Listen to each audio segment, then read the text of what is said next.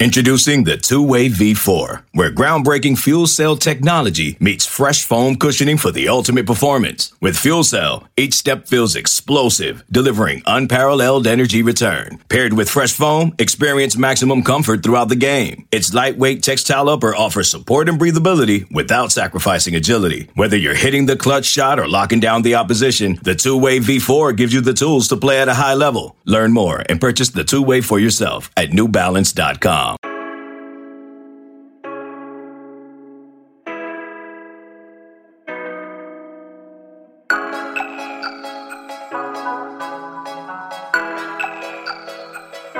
Welcome to the Junkyard Dogcast, guys. No Jake Crow tonight. He is actually on site doing a little recap for the game. Yep. But Georgia actually downs Clemson 10-3. Hard grind-out game. Rusty, what's your first reaction just after this big victory? Well, first of all, thank you for everybody that on the Dogs 247 that joined our page tonight. I think we had like 400 new users. So welcome everybody. Jordan's doing a great job here. You see Jordan. Try to get Kip back in a minute. Kip's got that 1988. When you tried to get HBO and it just kind of scrambled late at night, you couldn't get it. So, listen, let's start with Georgia. Let's obviously dominating performance by the defense, and I think that was a theme for everybody. How well with this offensive line play for Georgia? How well the offensive line for Clemson play? I think on here for sure we talked about the Georgia offensive line. Could they hold up and give JT Daniels long enough to make some plays? And listen, the first person says, hey, how worried are you about the offense? Yeah, there's some questions, but they also played a very, very damn good defense tonight in Clemson. But I'll say this, when you take the big picture of this was a top 5 win for Kirby Smart. This is a team that they recruit against, Jordan. I'm talking every single day, 365. They're going to recruit against Clemson tonight. When they get on that bus and start texting kids, Clemson's going to be texting kids too. So it's going to be one of those deals. But I'll tell you this, nothing, and I mean nothing we talk about tonight, and glad to have Kip back right here, nothing overshadows the performance of the Georgia defense. It was lights out. That's as good as I've seen a Kirby Smart defense play. They had a 5-star quarterback. He was confused. He was, quite honestly, he looked panicked, and there were times where he looked like a deer in headlights. He was just trying to get rid of the ball. What an unbelievable play by Chris Smith. Kip, we both covered him out of Hateville Charter. You got to love that kid. Great guy. Just committed to Georgia. Never took another visit. Hell of a play jumping that route. It winds up being one of the biggest plays of the game. Decision maker. Georgia defense gets 7. Are there questions? Absolutely there are questions, but there's a lot of answers on that defense. And this, I said it last week, this is the best front 7 that Kirby Smart's had, and tonight it was absolutely dominating. Yeah, I mean, early, hats off to Dan Lanning. He's the MVP of the game. I mean, Dan Lanning called an outstanding game, down up the pressure, and keeping that foot on the pedal throughout the game. I mean, Georgia, whether it was Nakobe Dean on the inside, whether it was Jordan Davis coming from the inside, Adam Anderson from the outside, Nolan Smith, they were in their face all game long. And overall, I mean, the defense played outstanding. Like you said, Chris Smith, a guy who committed to Georgia on his birthday. I mean, this guy has wanted to go to Georgia his entire life. I mean, this was a dream come true for him. And so for him to, wait his turn behind some incredible safeties, guys that, again, NFL talent ahead of him, stayed in the program, was out there, and when his name got called, he was ready to make a big play in the biggest moment you could possibly make a big play, a top 5 matchup. And just overall, the fact that Georgia, kept a top 5 program out of the end zone in this game, and second best performance by a Georgia defense against the top 5 program in program history. You got to go back to 1942 to find a Georgia team that held a top 5 team to less than 3 points, and that was against number 2 Georgia Tech when they shut them out in 1942. So obviously a historic performance by this defense against, again, there was a lot of talk about Clemson coming back and obviously a lot of big-time wide receivers. They had a lot of size out there at wide receiver, and, well, guess what? If you can't get the ball to them, they can't use that size to try to win those 50-50 balls. I mean, you saw it out there. There weren't any 50-50 balls really to win. And, I mean, other than maybe Georgia's DBs and Clemson's DBs being given a completely different rule guide before this game based on how these refs were going to call pass interference. I don't think you can really not a lot of flaws, not a lot of things you can nitpick on Georgia's defense. We're obviously going to talk about the offense a lot as well, but at the end of the day, you take a 7-point win in a top 5 game, and now Georgia has a feather in their cap as we move forward down the season. I mean, Rusty, when you're looking at this game, I mean, what does this mean for Georgia overall? I mean, obviously, we just talked about the performance by the defense. We got some questions about the offense, but what's your overall reaction to this Georgia coming out and dominating on defense the way they did, but also, again, now they have a top 5 win to put on the resume. I mean, what does that mean moving forward for the rest of the season? That's a big win. I mean, there's no way to dance around it. It would have been a big loss. But I think we all talked about and agreed there was more to lose for Clemson in this game, because now Clemson, there's a lot of different narratives about Clemson, and they are a loaded roster. But now they go through the ACC. North Carolina had a bad loss. I mean, Miami just didn't show up and got spanked, quite honestly, by Alabama. So the ACC, some of the upper tier teams, Florida State, we don't know what they're going to do against Notre Dame tomorrow night. They got their work cut out for them, and they don't really have that game left. Now, here's the narrative. If you want to start looking at things, I put a tweet out a few minutes ago. You start looking at things. The last 3 times Clemson's played a team in the top 10 versus outside of the ACC, they're 0-3. So voters start taking that kind of stuff. When you get down the line, let's just play devil's advocate. Georgia runs the table and they lose to Alabama in the SEC championship. It's another game, and Georgia loses a tight game. Well, what's the next thing between Georgia and Clemson? It's a tiebreaker, and Georgia has the head-to-head to Clemson, and Clemson may not play another team in the top 12, top 15 all year. So we can dig into that. There's so many questions here, Kip. Let's touch on a few of these. Everybody wants to talk about offense. I'll say this. They had a lot of pieces of puzzle out tonight.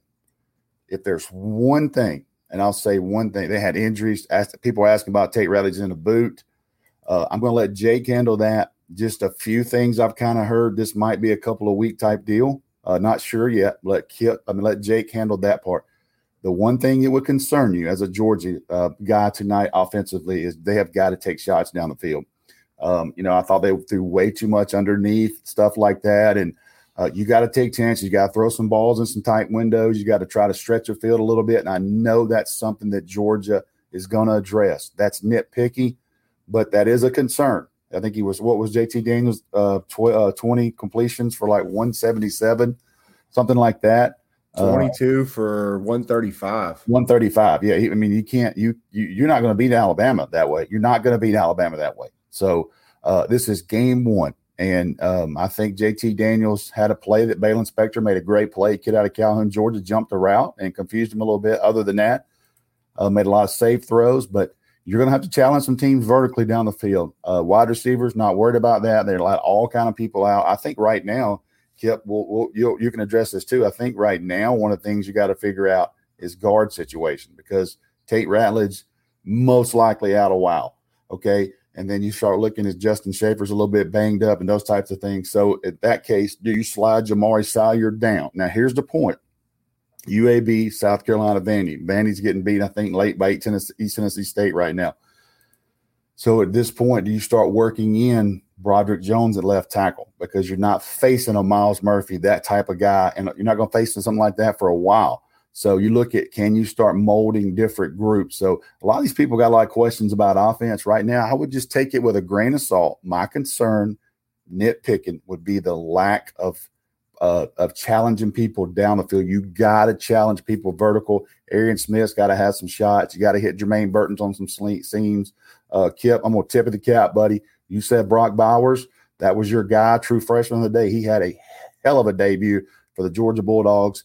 Even though he caught some balls underneath, I thought, the guy I was watching it with, he caught a ball for a 3-yard gain, but it felt like a 12-yard gain because he caught it 3 yards negative, broke 3 tackles, and landed 3 yards. They had 2nd and 7 when he was hit 4 yards behind the ball line of scrimmage. So a lot of things on offense. I wouldn't really focus too much on that now. Maybe you'll get some pieces of puzzle back in a couple of weeks, see how things are. Kearis Jackson, obviously not 100% healthy. He'll be back with a bigger role. Darnell Washington at some point in the next couple of weeks will be back. you start looking at those pieces of the puzzle. Can they get some guys back? And I think offensively they got time to click. But, man, you cannot overshadow that front seven and what those guys did tonight. Goodness gracious. Okay, picture this. It's Friday afternoon when a thought hits you. I can spend another weekend doing the same old whatever, or I can hop into my all-new Hyundai Santa Fe and hit the road. With available H-Track all-wheel drive and 3-row seating, my whole family can head deep into the wild. Conquer the weekend in the all-new Hyundai Santa Fe. Visit HyundaiUSA.com or call 562-314-4603 for more details. Hyundai, there's joy in every journey. This episode is brought to you by Progressive Insurance. Whether you love true crime or comedy, celebrity interviews or news, you call the shots on what's in your podcast queue. And guess what?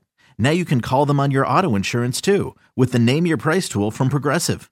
It works just the way it sounds. You tell Progressive how much you want to pay for car insurance, and they'll show you coverage options that fit your budget. Get your quote today at Progressive.com to join the over 28 million drivers who trust Progressive.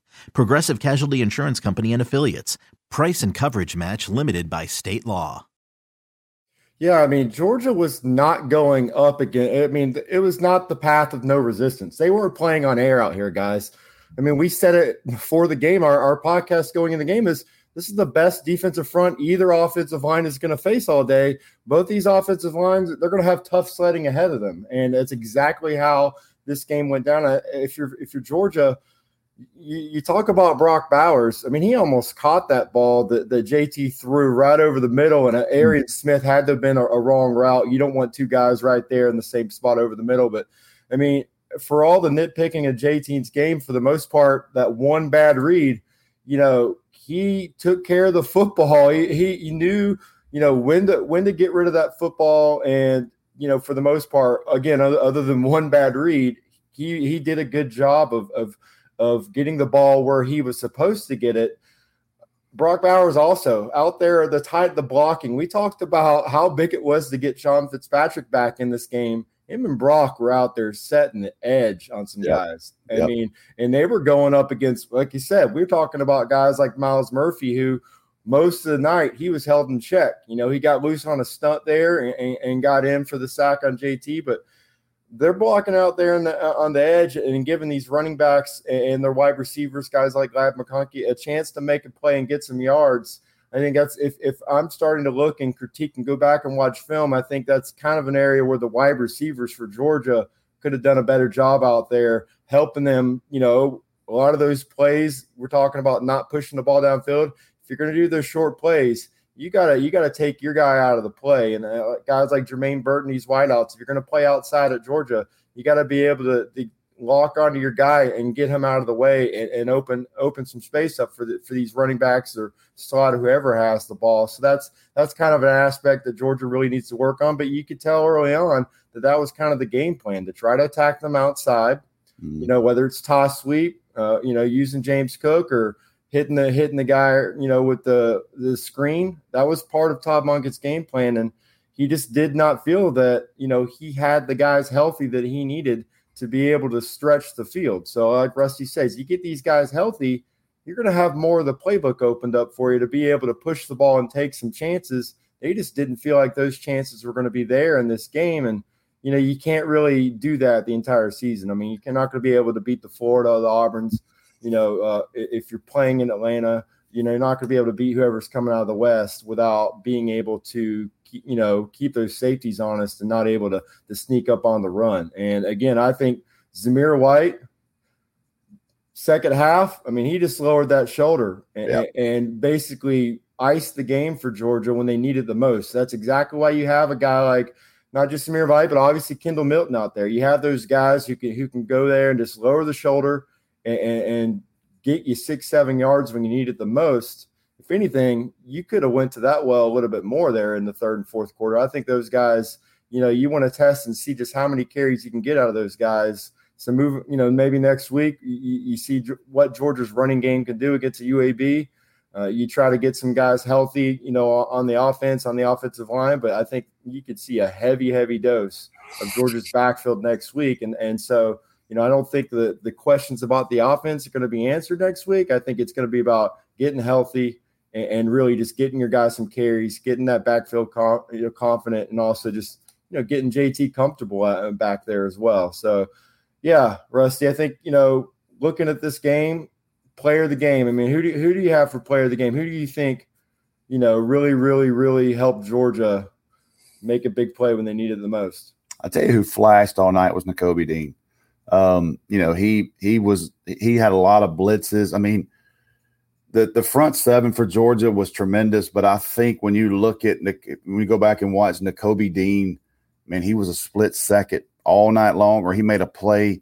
And credit Anna Hickey, our Clemson beat writer, and I was kind of following her on Twitter, and they throw a ball in the flats, and Nakobe Dean just flashed out of nowhere and made a tackle. He did miss one on a play, a third down, to Will Shipley early in the game. But I think Nakobe Dean, you start talking about like Roquan and that kind of what he did in the 2017 season. I just think Nakobe Dean, number one, I know the kid's like a 4.2 GPA guy. I mean, he's a freaking genius in the classroom. He's a freakazoid on the field. He makes all the calls for Georgia. I know Glenn Schumann and those guys are sky high on him, number one player in the state out of Mississippi, former 5-star. So I just think, probably just my hunch. I know we got just a second before we have to get off this tonight, but just my hunch is he graded really good, and I think he played fantastic. And, man, he was constant in the backfield. There's several guys, but, I mean, Chris Smith made the play of the game. Let's don't beat around the bush. But I think if you look at the overall picture, grading out impact every single play, I think Nakobe Dean, man, you talking about a 5-star that played like a 5-star, he did tonight. Yeah, you're right. I mean, and other than like one missed tackle, and like you said, just a 5-star missed a tackle on a 5-star. Will Shipley, give him credit. Ball in the flat, made him miss. That's what you do. That's exactly. But yeah, I mean, looking at overall, I love what Jordan Davis did there in the middle, man. He's hell. The reason why Nakobe Dean and really Lewis Cine were just able to fly around to the ball carrier clean was because of Jordan Davis. And I love the way the defensive line timed putting their hands in the air. They were timing it perfectly. He batted a ball down. I think Devontae Wyatt batted a ball down as well. Had a great game. Really, really outstanding job by him. But Jordan Davis, you could just tell, he was on the field. You said it all year last year. When Jordan Davis is on the field, this defense is different. You saw it. You definitely saw it tonight. So, if there's somebody who really won tonight, it's Trey Scott. He's been waiting for this moment for a chance to really let loose on this defensive line. We've talked about how talented this group is. A lot of recruits watching this game tonight, a lot of defensive linemen that Georgia's trying to get in the mix with, whether it's Christian Miller or it's Mikael Williams, Bear Alexander's there. They're going to keep recruiting them. Even, next year's class, Vic Burley watching a game like that, a guy, in-state guy that Clemson and Georgia are both on very hard. They're all watching that game, and you see a team get 7 sacks against the number 3 team in the country. That's a pretty good feather in your cap for recruiting. So I think obviously Trey Scott, big winner tonight, and Georgia moves on, 1-0 on the UAB. And on the flip side, we talked about what would happen if Georgia lost this game. That they have to run the table. But now that Georgia's won this game, they got to go week by week, and they can't be thinking about Atlanta now that they have that feather in their cap. But that's all for this edition of the Junkyard Dogcast. And we'll be back next week to talk about where Georgia is as far as injuries, overall breakdown. We'll get Coach Rowe in here to give us his thoughts. But for this episode of the Junkyard Dogcast, I'm Kip Adams. He's Rusty Mansell. You guys take it easy.